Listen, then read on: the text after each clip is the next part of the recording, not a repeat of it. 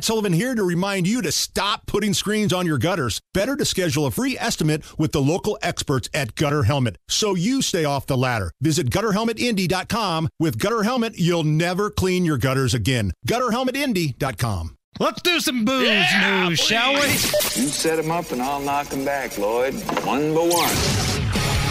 We are gonna read booze news, cause it's really fun. Once it hits your lips, it's so good. Howard Nigel presents Booze News, Booze News. Yeah.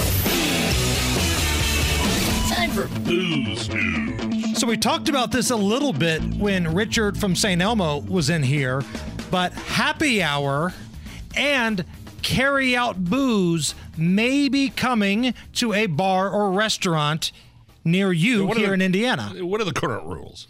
The current rules are Indiana's one of 8 states that does not allow a alcohol happy hour. It means the price can't change. Correct. You can't offer specials to come in during a certain time where, it changes every day. Can't do it.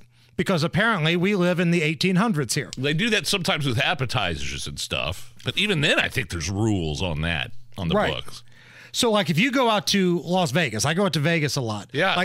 Some of those places have amazing happy hours. Yeah. The Flamingo used to have, like, nickel beers for, like, 2 hours, from, like, 4 to 6 o'clock. And then everything else was back to normal. Same in Austin, Texas. When my wife and I lived there in the late 2000s. We used to happy hours all the time. Loved them. Oh, man. So much fun. So House Bill 1086 passed out of committee on a 12-1 vote, despite raising some concerns that the bill would further promote alcohol consumption. There's always a few wet blankets in this process. Remember when some of these retail stores, convenience stores, wanted to be able to sell cold beer? Yes. And we talked to some of these lawmakers. Their excuse given was, well, that's going to create out-of-control teens. I remember that guy. They're going to gather together in the aisles of convenience stores and run amok and steal and drink the cold beer. Out-of-control teens was the reason given that places like Rickers, who figured out a loophole, still got the shaft. But this new bill, authored by Representative Jake Teshka, from District 7, calls for the return of happy hour, a fixed set of time, usually, after work hours, where you can get a discounted alcohol price. This would also legalize the sale of carry-out or to-go alcoholic drinks. Now, this happens in a lot of places. I think they have these in Texas a lot, right? You can get a to-go cup of booze somewhere. You just can't, obviously, drink it when you drive. Yeah.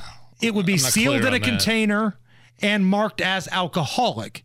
So if you get pulled over with one of these and you've opened it up, you're still in trouble. But if it's still got the wrap on it or the lid or whatever. If you want to take a margarita to go with you after you've had a few chalupas, and you want a margarita to, sit at home and drink, that would be okay.